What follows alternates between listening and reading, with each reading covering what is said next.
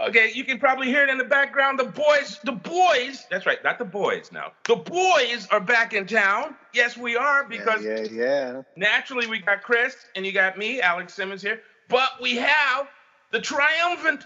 The triumvirate is back together again because we have the baddest, Tim Fielder. Yeah! Tim Fielder, what's up? How are Hello. you, Tim? How you been? I have been really, really busy. And like really busy. And now I find myself trapped in a house with 9 other people. Quarantine, baby. 9 other people. How 9 other people? How's everybody doing? Everybody's healthy and safe? Everybody is fine. It's just I was in New York because I live in New York, and the pandemic hit. And at that time, I have a twin brother, Jim, and we have elderly parents who are both in their 80s, and they stay a little bit with us and stay a little bit with him in Brooklyn. And then the pandemic hit, and it was like, we got to get these people out of here. So we came to Georgia, and suddenly that became a pandemic. So So you're down in Georgia right now. And you say with 9 people in one house? 9 people in one house. My parents have this huge house. It's like, I think it's 3,000 square feet. Wow. Yeah. They've been here for almost 40 years, between 35 and 40 years. And it's me, it's my youngest son, who's 19, my twin brother, his wife, his 2 kids, both our parents, and my sister-in-law, my brother's wife, and then our niece, our other. So it's 9. Is that 9? Is that 8? 10 now. You didn't count yourself. 10.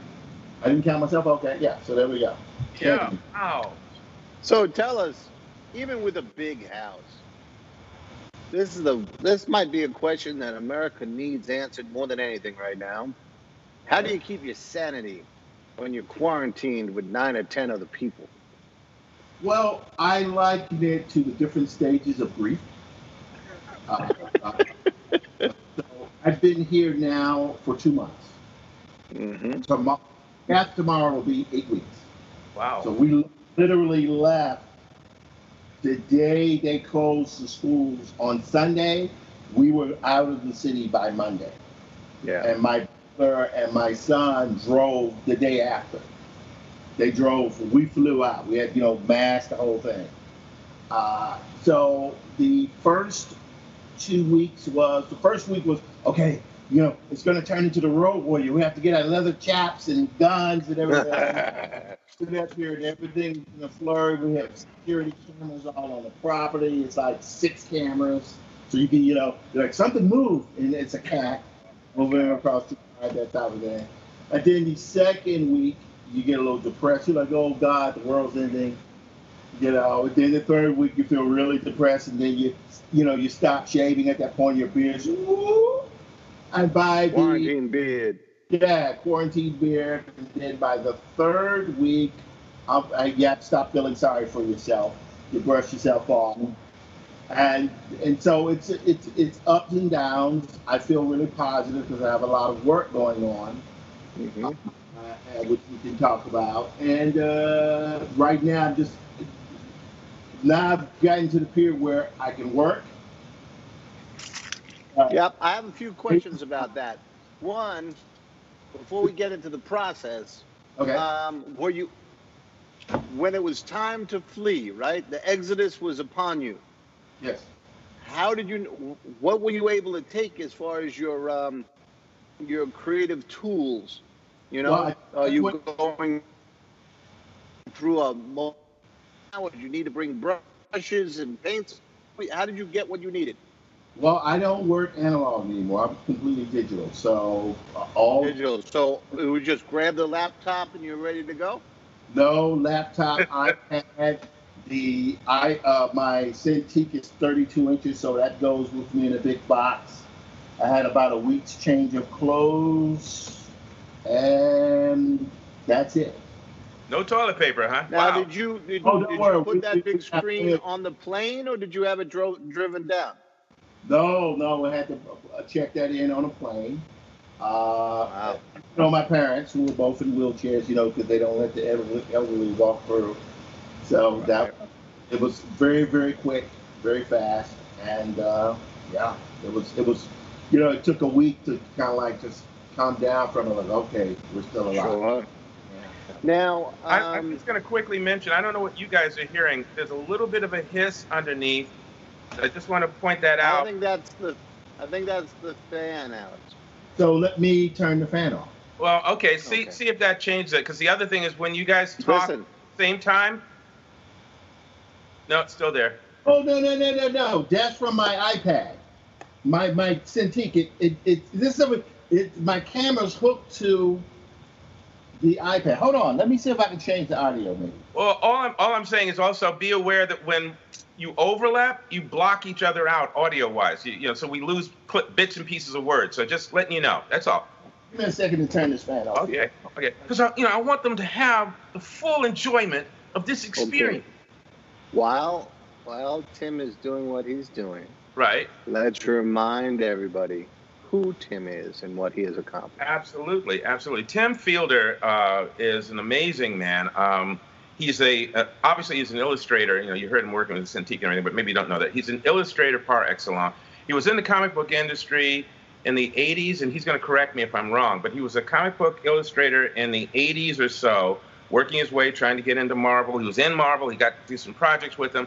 And at a certain point, most illustrators and writers trying to get into comics, you run into some challenges. And Tim, rather than going, okay, you know what, this is really hard, let me just flake and take off, Tim actually steered the car, the professional car, in another direction and wound up in animation and with game development and all that. So Tim did 15 years outside of the comic book realm working in animation and game development, video game development for different companies or one company? I forget, Tim. Which was it? Well, I worked for about 1.5 years, 2 years for Ubisoft Entertainment. I hated it. It was like being in a pandemic. And I did freelance. Tons of teaching in the game industry. And worked in animation pretty much on a freelance level and raised children. Right. And he did and taught in his regular school too. So he was doing all these things for about 15 years and then decided he wanted to, give comics another chance. And so he had a couple of his own projects, but he also, thank goodness, we met up, and I actually don't remember how that happened, but we did. Maybe he'll tell us. But we met up, and thankfully he was looking to take on a project, and the poor soul actually agreed to take on a graphic novel project with Blackjack. And so that's one of the reasons that Blackjack actually wound up back in the visual medium, because we had taken a hiatus, or I had taken a hiatus too. And Tim actually completed a graphic novel called Blackjack, There Came a Dark Hunter. And as he says, that's one of his ways of getting back into comics. And since then, he's just done a ton of wonderful things, which we will talk about today. But Tim, Chris and I also created the original Tell the Damn Story. So that's another reason why we're saying the boys are back, because the three of us are here together again. What were you going to say, Chris? Well, I was just going to say that Tim's involvement there is like an abject lesson in, careful what you wish for. Because not only did he get that Blackjack story, but then he got other one. No, can you do this one for you? Can you do this cover? And then this cover became like every cover we did in our Rapid Reads collection of Blackjack stories. And one of which I'll hold up. And then I asked him to do, there's one of them. And then I asked him to do one where Blackjack wound up on the set of The Wizard of Oz. I still don't know if Tim forgave me for that yet. All those munchkins, my goodness. You would never be forgiven. That cover was absolutely insane, because the concept was crazy. It's like Aaron Payne was this bloodthirsty mercenary schooling with these munchkins who, like Willy Wonka, and I was like, what the hell are they doing? And you know me, you can't put just 1 or 2 munchkins. You have to put like 10 of them or 20 of them. Yeah. Otherwise, it's not munchkins, right? Well, I tell you, at cons, I love when the potential customer is looking at the Blackjack stuff and then that's drawn in because subliminally, you know, the you know, get drawn in and they pick it up and they're looking and they look at the back cover and the front cover and the back. And then once they do that, then I know it can't leave their hands and I don't have to do any selling. I just let Tim do all the work. Yeah, because it's a front and back cover. Yeah. It's a wraparound. Yeah, illustration.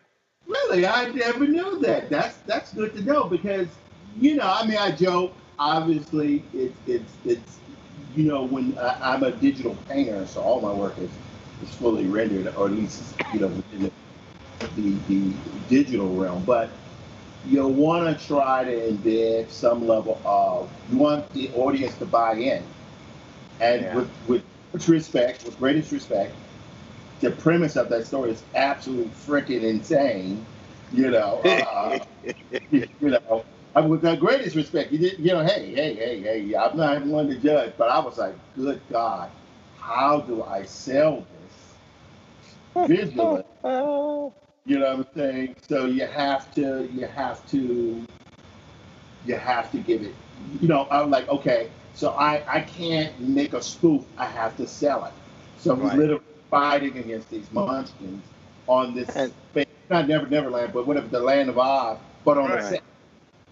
You know, and that, you know, and that one, that hooks them. And the other thing about those covers, again, by way of complimenting you and thanking you again, is that you were doing a lot of experimentation with motion art, right? The feel of motion. And there's such an arresting visual of those laid across the table that everyone has a different one that they fall in love with, whether it's Blackjack on the train, on top of the train, which you, or, you know, one of the others, or in the up at the top of the world, you know, in the snow and all that stuff. Yeah. But it's, you know, it's the covers, you know, covers sell. And that's the power of Tim Fielder, ladies and gentlemen. Well, I just, since you brought that up, I'll let you go in a second, Chris. One of those covers, and when you mentioned the train, the thing that got me, and then later I also am watching, you know, some of the customers deal with it. The thing that makes this cover look dangerous is usually when the hero or the villain, but in this case, you know, when the hero is on a train, it's a shot like that. They're stationary on the thing. They're standing on the thing. Yeah. It's moving, right? Blackjack has obviously leaped in the air. Maybe he's going to come down right. Maybe he's not. But the train ain't stopping. The train is in full motion.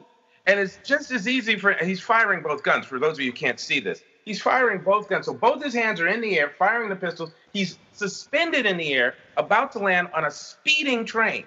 And the likelihood is he's going to get hit with the smokestack ore. So, you know, he's in peril, even as he's dealing with whatever it is off screen that he's shooting at. And, you know, that added just that extra level to the danger, or the adventurous danger or action-packed aspect of the cover. So, you know, you don't think that's what you're saying here. I'll tell a quick story about that cover from Pulp Fest in Pittsburgh. It was 2 years ago. And a guy comes up and he's looking at that. Hang on. Say it again, Tim. That was at Pulp Fest? Yeah. Yeah, I have no idea what happened. Well, you don't talk to us much, all right? Go ahead, go for it. 2 years, outside of Pittsburgh. Yeah. So a guy comes up, you know, and the Pulp Fest audience, there's two audiences. There's the 20-somethings that are kind of into the new pulp, and there's the 70, 80-somethings, right? So this is a guy's mature with a capital M. You know, he's been up there for a while, and he picks this up and he looks at the Blackjack leaping and the train moving so fast, and he just looks at me and says, "Man, there's way too many things that go wrong for this guy. I got to find out." Perfect. Bought that book, baby. Bought that book. You had some questions for Tim too. If you don't mind, I want to go back to pandemic for a minute. You know, you're well respected in the industry, and some creatives are finding it a challenge to get the routine back and continue being productive. I'm finding another anxiety that we'll talk about later. But how are you doing it? How are you getting yourself to continue being creative, and what advice can you give people?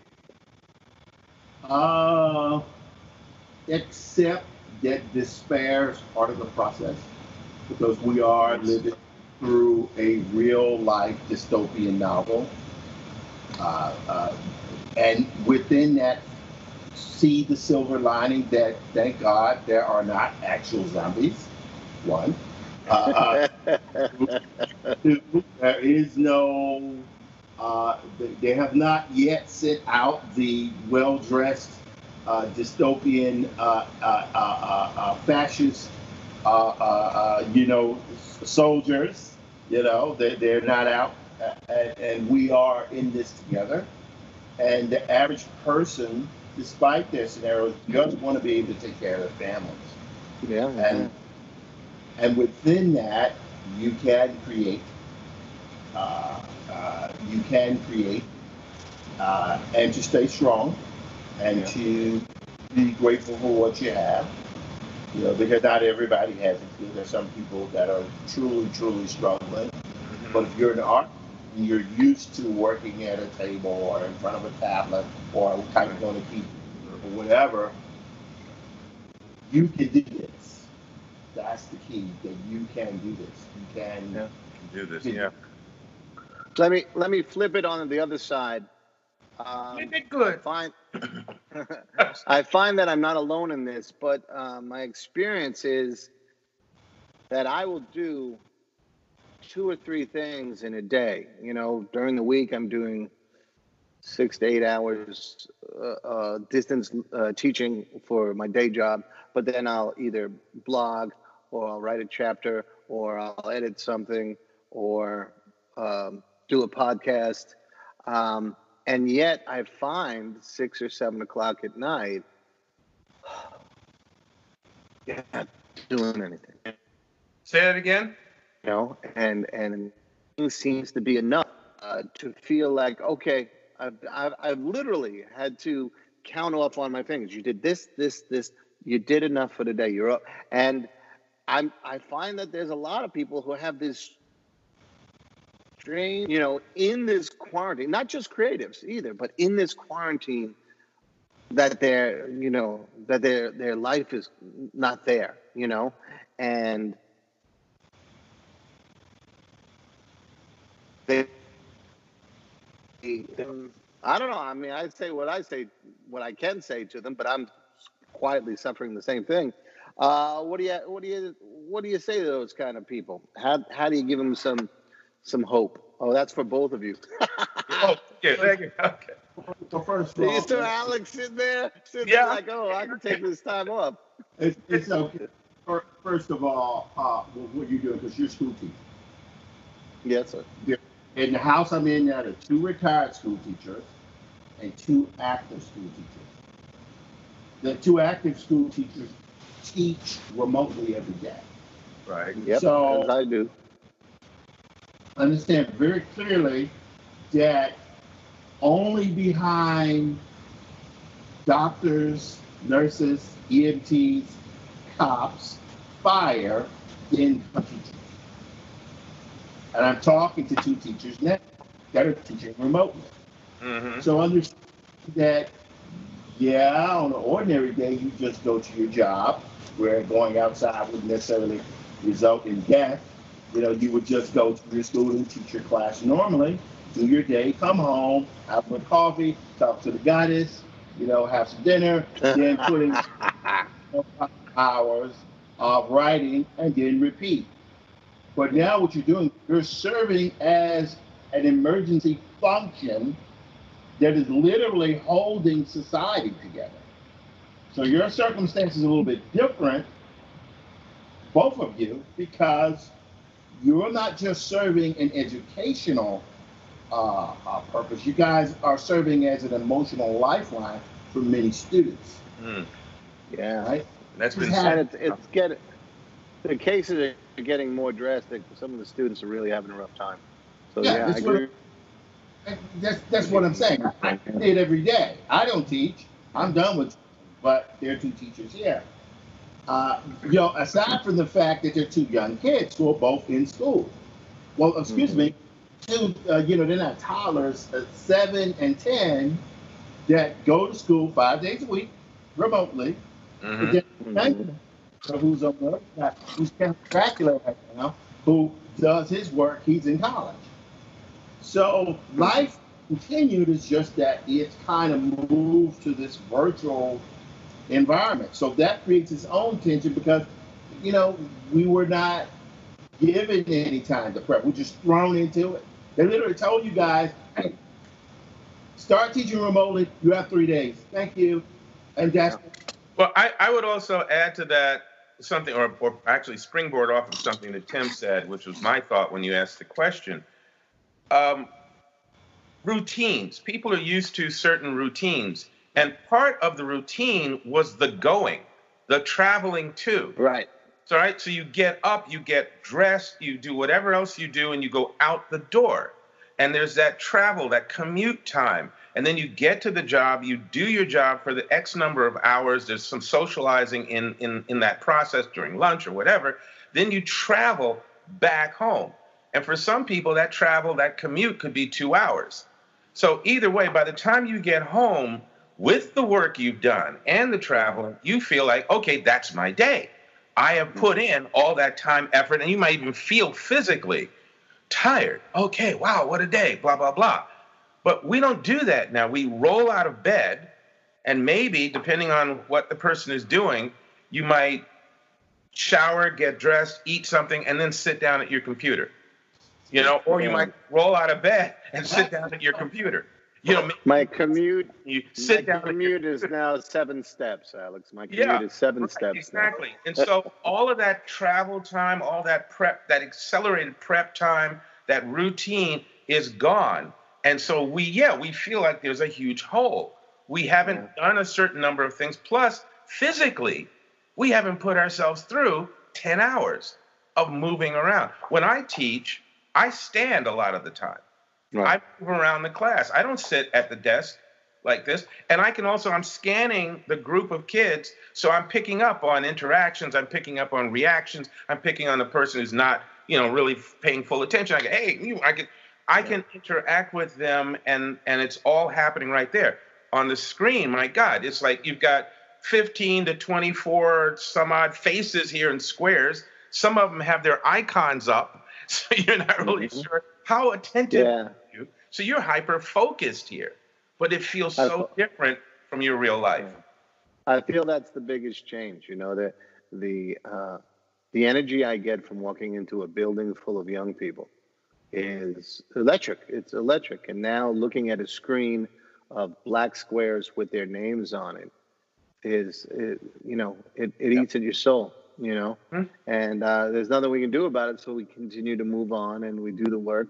I think I'm working 3 to 5 times harder than I would in the classroom. But, this too shall pass. We move forward with this. And we try to be creative. And I want to bring this back to Tim. Well, he wanted to say something too, so here we go. I'm sorry, Tim. It's not going back. Say it again, Tim. It's not going back. There is no going back. There's no going back. It's like, there will be some aspect of in-person teaching.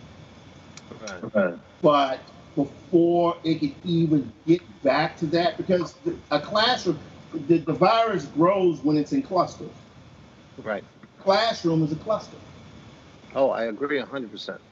So inside of a building, my sibling teaches in a school with 4,000 kids.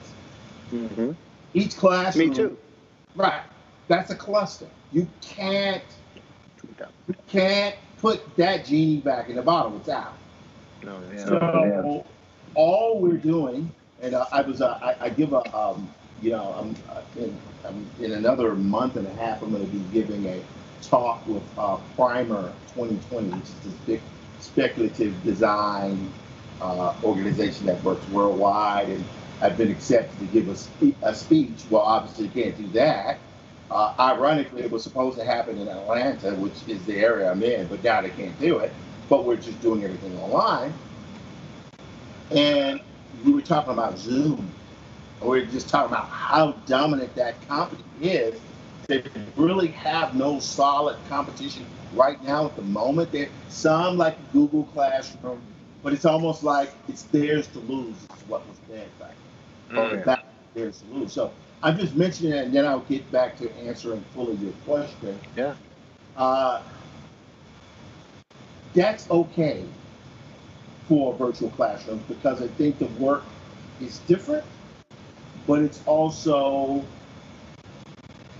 I have a friend, won't go into his name just to protect his identity, but he works for a very large company. Daily Planet? I'm sorry? No, Daily Planet? No. Yeah, a very, very large company. And their division is the only division that makes a profit. And so he hasn't worked. This is, I would say it's in the entertainment industry. How about that? Okay. And that division of just a few handful of people is the only division that's making a profit. And so the question has to be, how do you go back to the old way? But because he's also, while working for this company, has his own company, he's able to do both. Mm-hmm.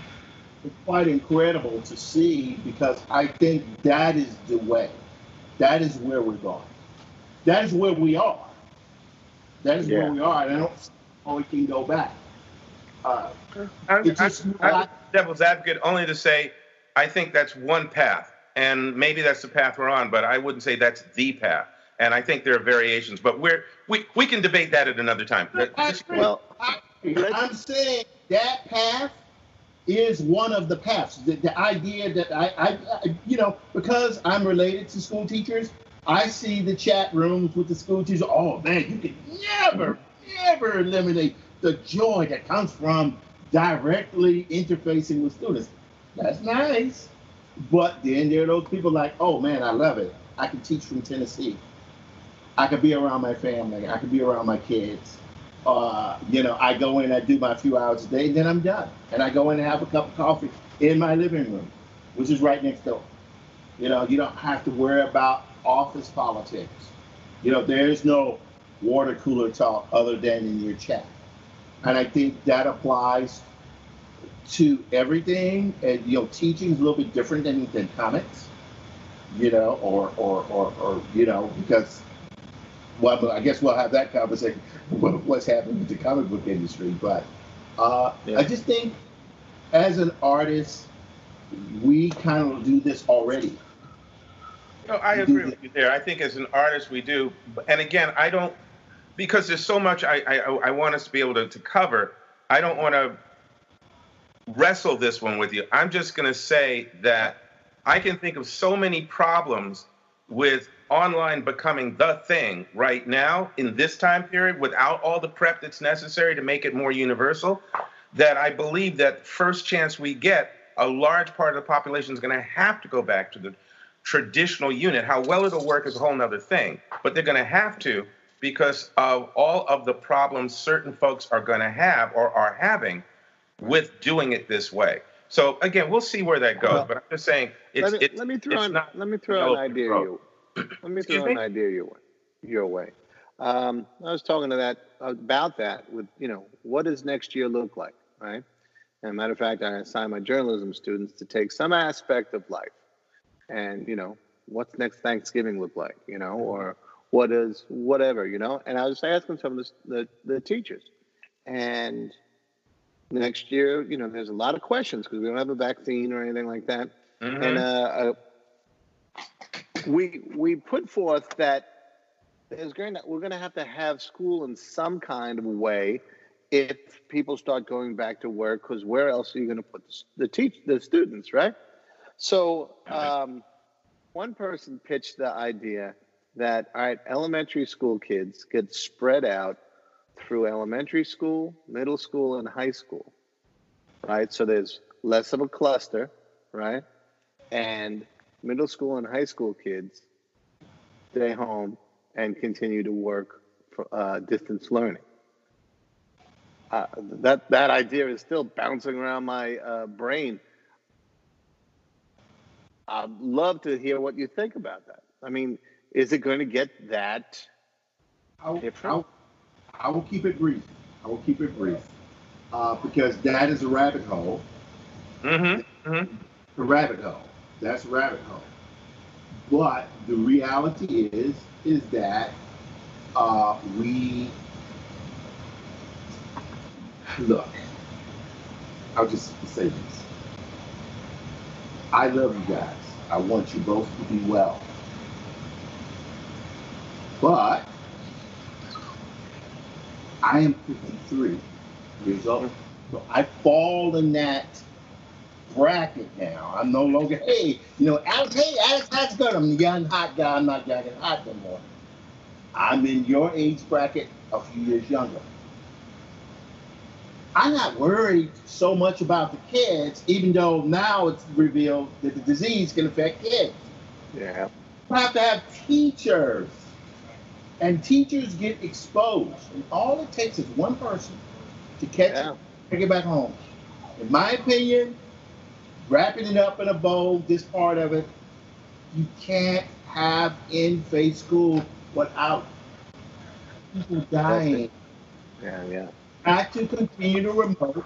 People who don't like it, suck it up and keep going. You're lucky you have a job to begin with. Yeah. I once told you put your pencils down, like they did at a lot of these comic book companies. No one said that. You're furloughed. No one's done that. You're a teacher, right? I think one thing that might do that I suggested to a city council person recently, you might start paying the parents a stipend because all they're doing is effectively serving as a teacher's aide. You might want to try that. Yeah. And as with every other thing, the question of where the money's going to come from is a horrifying another rabbit hole. I don't know. That's another rabbit hole. Yeah, I will respond. I'll leave it, and we'll talk about that another time. Go ahead. Allow me to leap to another rabbit hole with you, Tim. Where are we going with comics? What are we going to do? How's that going to work? Okay. That's a rabbit hole. That's a crater. That's an asteroid that boom hit. Left a large source. Thank you. That's not a rabbit hole, Chris. Thank you. Anyway, so I'll say this. Things have changed, obviously. And to connecting back to Alex, what you were saying, I left the industry in the late 90s. 99 was my last job. Arthur Sudam and Horatio Weisfeld. It was soft porn. Chris, that noise is getting louder again. Not Chris, I'm sorry. Tim, hold on a moment. Okay, it died down. Okay, I didn't want people to lose what you were saying. Go ahead. Okay, yeah, no, I did something with a soft porn comic called Forbidden Zone with Arthur Sudam and Horatio Weisfeld was the editor. And I did breakdowns for Richard Corbett. Oh. That was my last job. And the reason why I left comics at that time was because the industry collapsed. It imploded on itself. And I had to make a decision. You're either going to move into live action film or animation. I chose animation. Mm-hmm. And game. And all of that to say is that world is gone. And the world that we were in 3 months ago are gone. So I have no sentimental feeling about the comic book industry, local comic shops, or anything like that. Because I grew up in an environment where you could get your comics from Junior Food Mart or the pharmacy around the corner. You couldn't do that. All of a sudden, you had to travel a long way to get to a local comic shop, or you just didn't read comics, which is what happened. Yeah, they lost a lot of money that way. Yep. Everybody moved to gaming. So I hate to see people lose work. I hate my work is weird. I just finished my graphic novel a few months ago. Which is called? Infinitum for HarperCollins, available for pre-sale on Amazon, or go to HarperCollins website. 280-something page, fully painted Afrofuturist adventure, and I'm glad to have it done. I hurt myself doing it, but I got it done. Hurt myself. Yes, I did. The human body is not meant to paint on a screen for 18 hours a day for months and months and months on it. It is not designed to do that. Ladies and gentlemen, you're listening to the John Henry of digital illustrations, right? Okay, yes. So don't do that. Steel driving man. Yeah, right. Okay. Don't do that. It is not recommended. So now I'm having to balance, trying to start working out and doing that. Eric Battle told me about that, and I didn't listen, Eric, but I'm listening now. So all that to say is that the world in which you have one distributor that distributes all comics to 1,000 local comic shops that not everyone has access to, with an aging audience, generally male, 50 and older, is about to go away. I'll say it because they're not going to take my books anyway, so it's all good. But what's about to happen is digital comics will begin to get a more of a ground hold. Walmart apparently is now. Hey, what's up, Dougie?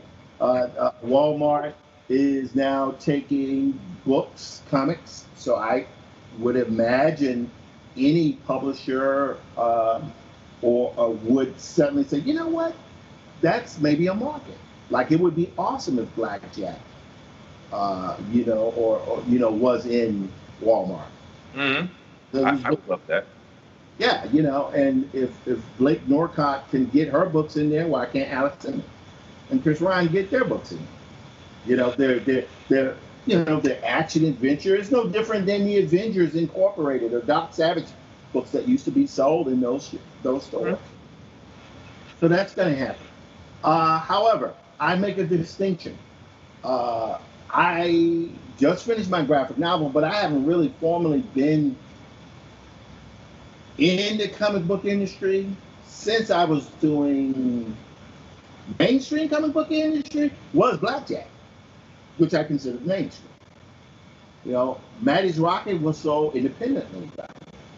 And as a result of doing, Maddie's Rocket, I got Infinitum. And Infinitum, this is, the last thing of Maddie I did, this graphic novel.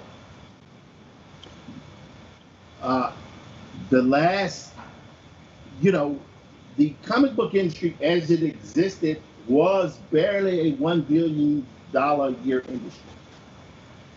Barely $1 billion. The book industry, which is what I am in ordinary times, is $26 or $27 billion a year, right? Mm-hmm. So, per second, Random House, graphics, Elastic, those are part of the book industry. Mm-hmm. And that's a completely separate ecosystem. And that ecosystem, which is suffering just like any other industry out there, still has enough of a foundation to survive because you have a system set up to distribute, promote, sell the books. American Library Association, that's what the book industry. Book Expo, that's what the book industry. Brooklyn Book Festival, book industry. Many comic book artists are in a weird bind now because their books were only selling local comic shops. So those local comic shops were shut down, suddenly their books can't sell, right? So the comics medium is now going to more heavily transition to graphic novels because that's where the audience is, that's where people are. I think floppies, which may exist in some form, will begin to even more gradually reduce in importance and influence, and you are now about to see the more dominant mainstream ascension of the graphic novel form. I would like you mentioned First Second, and actually I just signed a contract with them to do a graphic novel. So that's why I mentioned it, Alex. Excuse me?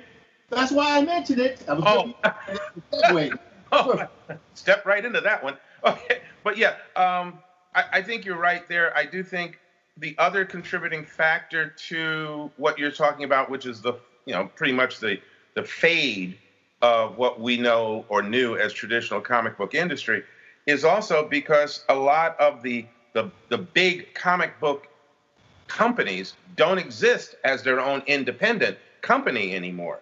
We all know now that Time Warner owned Warner and Warner owned DC, but DC was allowed to sit here in New York and be its own thing until a couple of years ago when suddenly it became an IP department and was sucked out to California.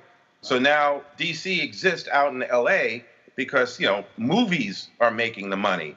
And I shudder at the thought of what will happen when that fades or, reduces in popularity. Will the IPs still exist that way? Marvel is Disney, which owns almost everything on the planet.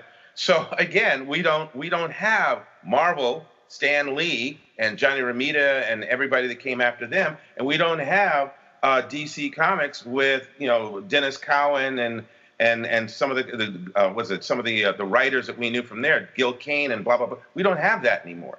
We have these IP departments, and I think that's also taken a big hit because now corporate is making a decision about what sells.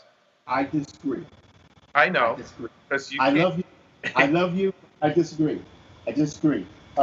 So I have ordered more books off of Amazon over the last 2 months. Some books were new, some books are old. So I ordered this. This is Howard Chaykin's The Swords of Heaven, Flowers of Hell. This was Michael Moorcock's, and it's a fully painted graphic novel done back in like 1979. Mm-hmm. About my hardback of Empire, Samuel R. Delaney's Chaykin. Mm-hmm. Because this is what I do. And I remember it coming out. I even got this book here, which is Stars My Destination, Alfred Bester's Chaykin. Fully painted work. I have Chris Moeller, who does his Iron Empires, which is like gaming. He went into gaming. Chris Moeller's been around. Christopher Nolan's been around for a while. He does these fully painted books on a concept called Iron Empires, which is kind of a weird kind of psychedelic. It's influenced by Warhammer, but he did his own thing with it. And where do you disagree? Huh? I was wondering, where do you disagree? I'm anxiously that by continuing to talk about people who have their own IPs and they're independent, right? So Chris Moeller does this thing called Iron Empire, RPGs, graphic novels. He's done 3 big, huge volume graphic novels over the decades, and the last one just came out a few years ago called Void. There's this guy, Alex Simmons, who does this book. The series is called Blackjack, right? And he did his characters, and he's made multiple graphic novels and written books. So what I'm trying to point out is Disney and Warner exist as their own entities that hold and have their own farm of IP. Yep. But that's them. Yep. Netflix doesn't care about that. Netflix wants content. Okay. Jump in there. Keep going, and then when you're ready, I have a question. Content. HarperCollins, all of the big 5 publishers need content. But we're existing in a world now where the idea of even going to a Barnes and Nobles is not even practical anymore. Mm-hmm. So if anyone is aggressive, they efficiently work with marketing. I mean, keep in mind, this very podcast started out as a crazy idea that you guys came up with, and I was like, yeah, that's great. And I did the image at that time, and it became the logo, right? But here you are approaching, 200 episodes? 138. This is 138 right now. Yeah, 138. So I'm saying you kept going. That in itself is a body of work that people, how often are you guys putting out episodes, man? Once a week. Once a week. That adds up. That's value in that. You understand? And for the first time since streaming has existed, people are forced to rip through their libraries of all their content. In 6 months, things are going to look very different on the Netflix. You're going to have to go through all the quality material, and then about 30 of the bad material, and you're going to like, yo, what else is there? So that's what's happening. I think there's a tremendous possibility for content creators, not just cartoonists or writers, content creators. See, I don't think we disagree at all. I don't hear any dissension in there at all. Saying Disney and Warner are no longer, in my opinion, it's about consolidation, right? So there are 9 people in the house. I could have stayed in New York. My brother could have stayed in Brooklyn. Yeah. We could have kept our old elderly folks down south, but we didn't do that. We figured, okay, let's bond together. That's all Disney did. And you know what? I agree with you. And again, we're in another rabbit hole. I'm going to just emphatically state we do not disagree at all. I think maybe you misunderstood part of what I was saying, but we don't disagree. And Chris has a question he wants to get in there, too. What I'm trying to say is, and I know you're going to speak, Chris, just let me get this out. I'm saying Disney and Warner no longer matter. They no longer matter. I mean, they're important, obviously. I love their movies, don't get me wrong. I'm just saying they're just trying to hang on like everybody else, is what I'm saying. Okay. All right. That's what I'm saying. So I'm going to move into another area. Okay. And I need about a minute and a half to set this up. And if it catches you off guard, Tim, I don't mean it, but you and I are about to find ourselves in a very same situation with one of the companies we now have to rely on, and that is Amazon. I went to check my titles the other day, and I found the problem. And I just went to pre-order Infinitum, and I just typed in Tim Fielder, and I saw Infinitum, and right next to it, I saw Maddie's Rocket. I said, I'm going to order both of them, right? For the paperback of Maddie's Rocket, right now, today, on Amazon, they're asking $851.90. Yes, baby. What is that? That is me consolidating and preparing Maddie's Rocket to go into a different ecosphere. Okay, I'm going to repeat that price. I'm not sure if you heard it. $851.90. You did not set that price, just like I didn't set the price of $1,095 for one of my City of Woe or one of my city books. Right. Somebody's changing prices. Yeah, that's okay. That's good. I'm going to explain to you why it's good. Alex, you got to help me on this. I'm going to explain to you why it's good. It's stopping you from getting a sale from me right now, because I love you, Tim, but I'm not paying $851 for Maddie's Rocket, man. Don't pay $800 for that book. He won't. But why does that price exist? You didn't set it. Why are my prices $800, $400, $1,000? I didn't change that. Somebody changed it. Scarcity. There were only a few copies made. Listen. There are fewer. But these are Amazon is print on demand. No. For mine they are. I don't engage on print on demand anymore. I was fortunate enough I'm not uber religious, but I am spiritual. I was fortunate enough to get a deal with HarperCollins, Amistad, which is that's significant. I recognize not everybody gets a book deal with a big five. I understand that, you know, some of it had to do with luck, some of it had to do with timing, and some of it had to do with I'm good at what I do. I think the word talent. There you go. Okay, fine. Okay, fine. But Maddie's Rocket is now about to transition into the same space that the Infinitum is part of. That the mainstream, because that's what I want. I want to, so part of the plan of being down here, because I find myself at times, so in and out of the depression and despair and the woe is me, focus now is to this Maddie's Rocket book 1 is done. I'm adding an additional 30 or so pages to it. It will be reissued. And I'm simultaneously working on Maddie's Rocket books 2 and 3, which I want to have done by the time Infinitum will come out. So Tim, and that's why I am. Tim, did you set the price $851? No, I laugh at it. That's hilarious. If I go there and ask for it digitally, what price are they going to give me?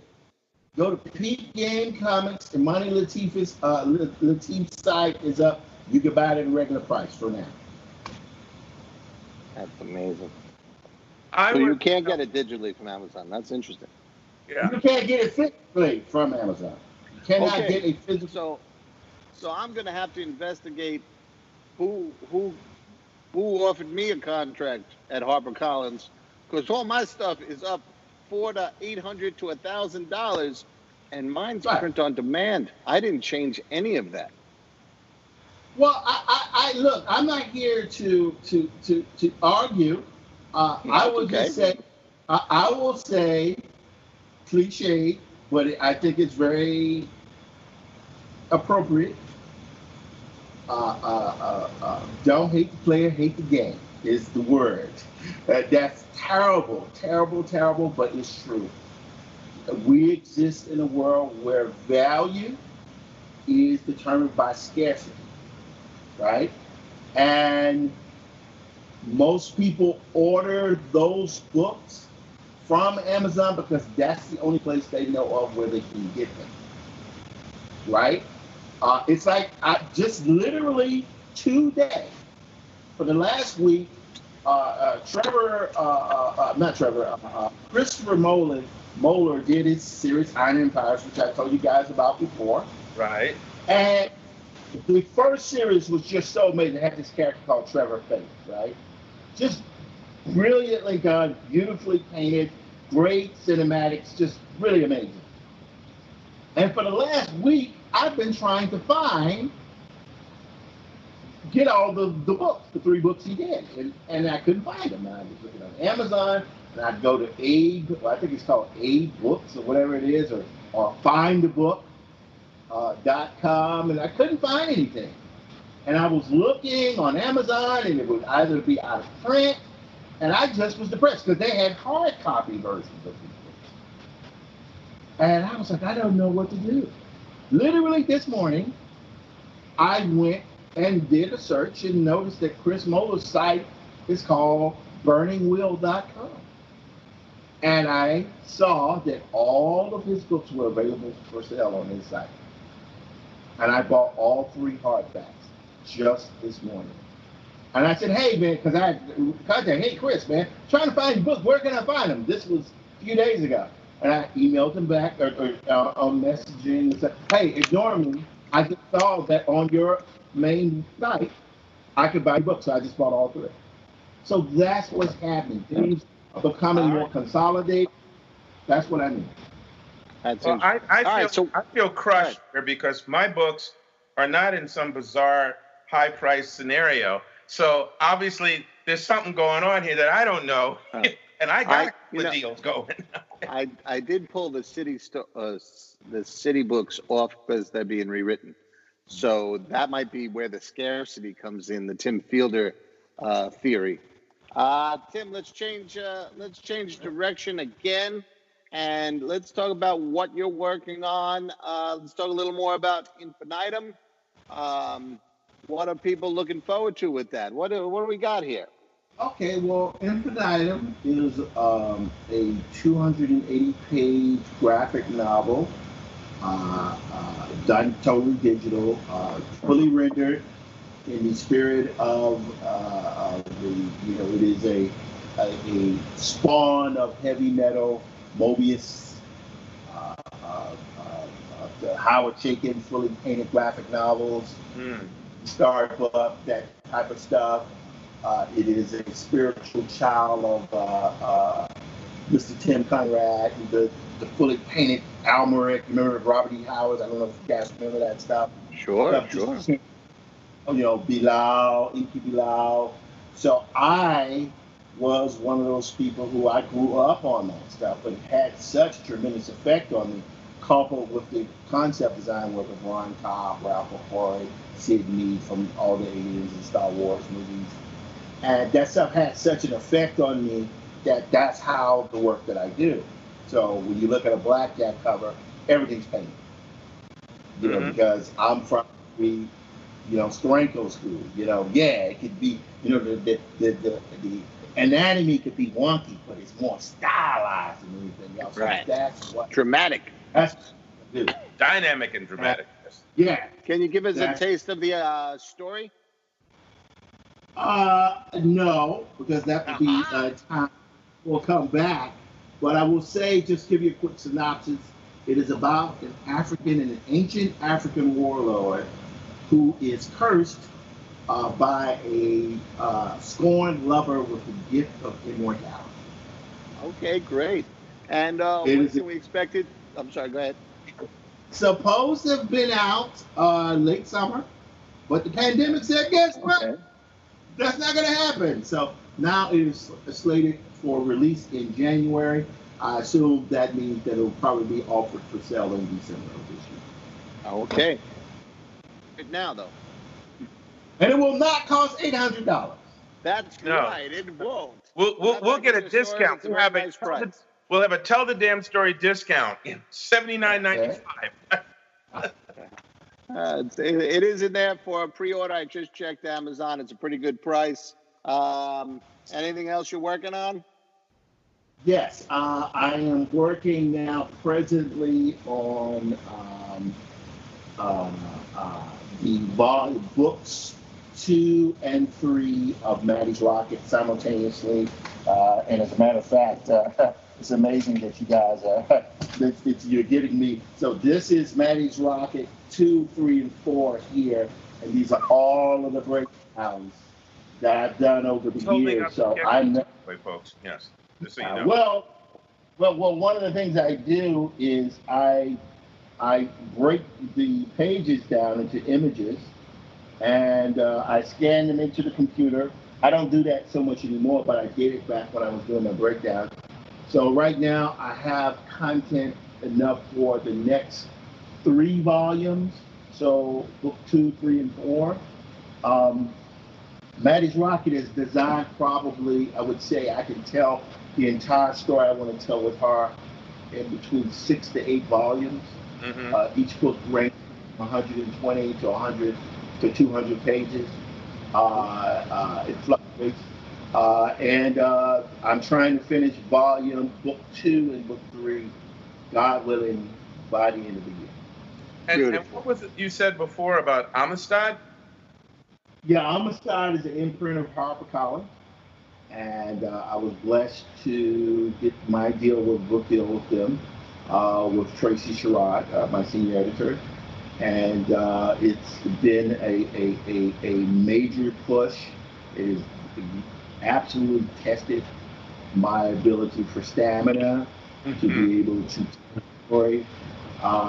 tell the damn story, but also to do something, and it's mentioned in the book, and you'll see it when it comes out. But I had a conversation with one of our mutual friends, Stacey Robinson, who came over to my studio, and he saw these pages, and it was huge, dense, Vince artwork. At least I think it is.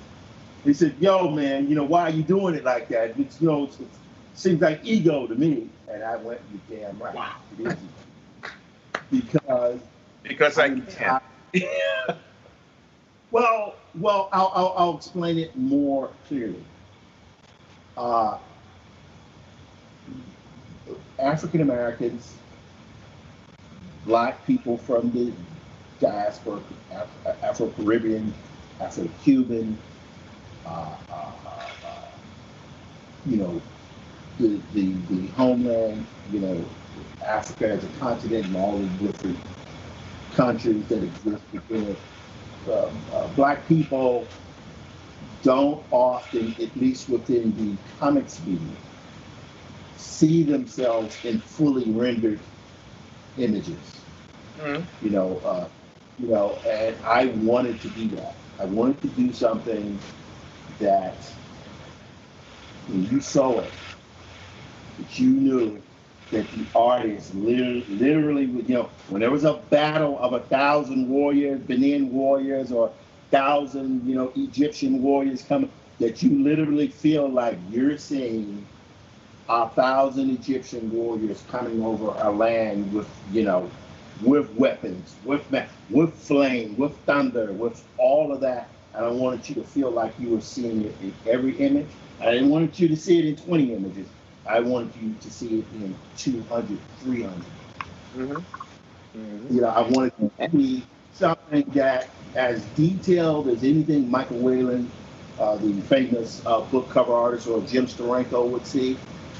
But I wanted it to equal people of color. And I want you, like you're seeing the entire spectrum of Afrofuturism. That's what I want to do. And I feel like I achieved that. I feel I stand by the work. And of course, the audience is going to decide whether or not it always, clicks with them. But I feel like this is the best work I've done. Beautiful. Cool. We have I just 4 checked, minutes, but go ahead, Chris. I just checked Infinitum on Amazon, available for pre-sale in 2 formats. Kindle is $14.99 and hardcover $27.99. So again, Tim Fielder, Infinitum. Go and pre-order it now. You get a nice surprise. January 19th of 2021. Beautiful stuff. But of course, Tim, we hope to talk to you before then. So, this is just to plug that particular project. Well, guess what? Right. I'm not going anywhere. I'm not going anywhere. None of us are. None of us are, Tim. None of us are all trapped. I'm here. By the way, I just want to say, for the audience, please forgive any sound burps and things that you may hear. I think the conversation was absolutely worth having. Again, the internet, it has been broken, but a lot of people are on the internet now. There's a big demand from the internet to serve billions of people around the globe because we're all in this together. So, forgive us whatever little you may experience, and understand that we're doing our best to bring you our best. So, thank you for hanging in there with us. Cool. I agree. Okay. And it's always beautiful to talk to you, Tim. Yeah, the boys are back in town again, right? I love what you guys do. You guys are stuck with it. I use it as inspiration in the sense of how you say, okay, we're going to do this, and you just keep doing it. And I'm sure there were days you guys who did it, you didn't want to do it, or you got on each other's nerves. You could sometimes do it, right? But you kept doing it. Hey, you're both guilty. Anyway, Tim, I've known you for a few years. Chris, I've known for 30 plus years, and since you were like 60. Thank you. I love you too.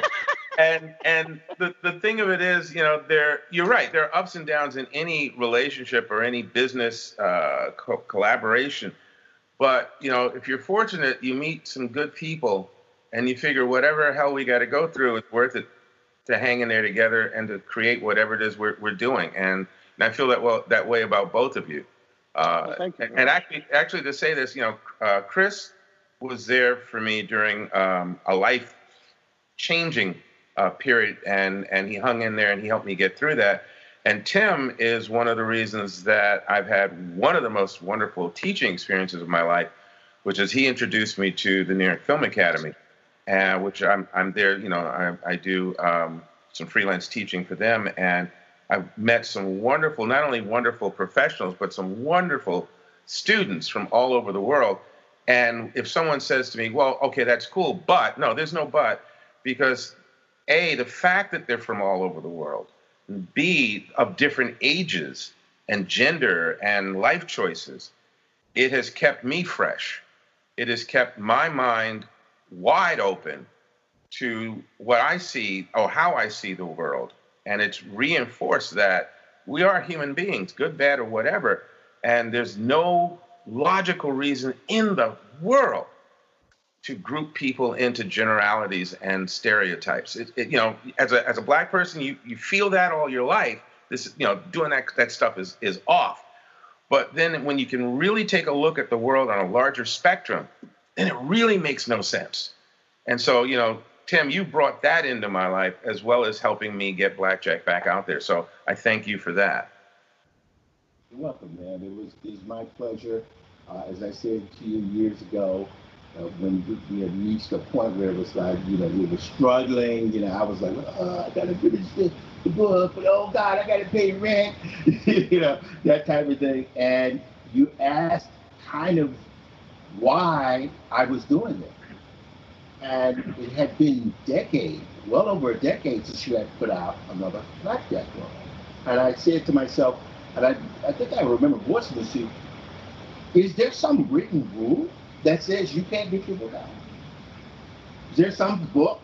Is there some clause that says that you don't deserve to get Blackjack out? And that didn't make sense to me. Why these people can get it out, but you can't get yours out? And I said, no, you know, I probably won't be able to do anything else because I'll be half dead. But no, you're going to get this one. You're going to get this one out. And I'll go on with my life, but you're going to get this one in. And hopefully you will be able to part to something else without going into detail, because I don't know how much you talk about. It seems like that's happening. I'm very, very happy. I would say it's happening, and we'll talk about that more. You know, when it's appropriate, we'll definitely talk about that more. And I will make sure that you're on the show to also be there when we talk about that more.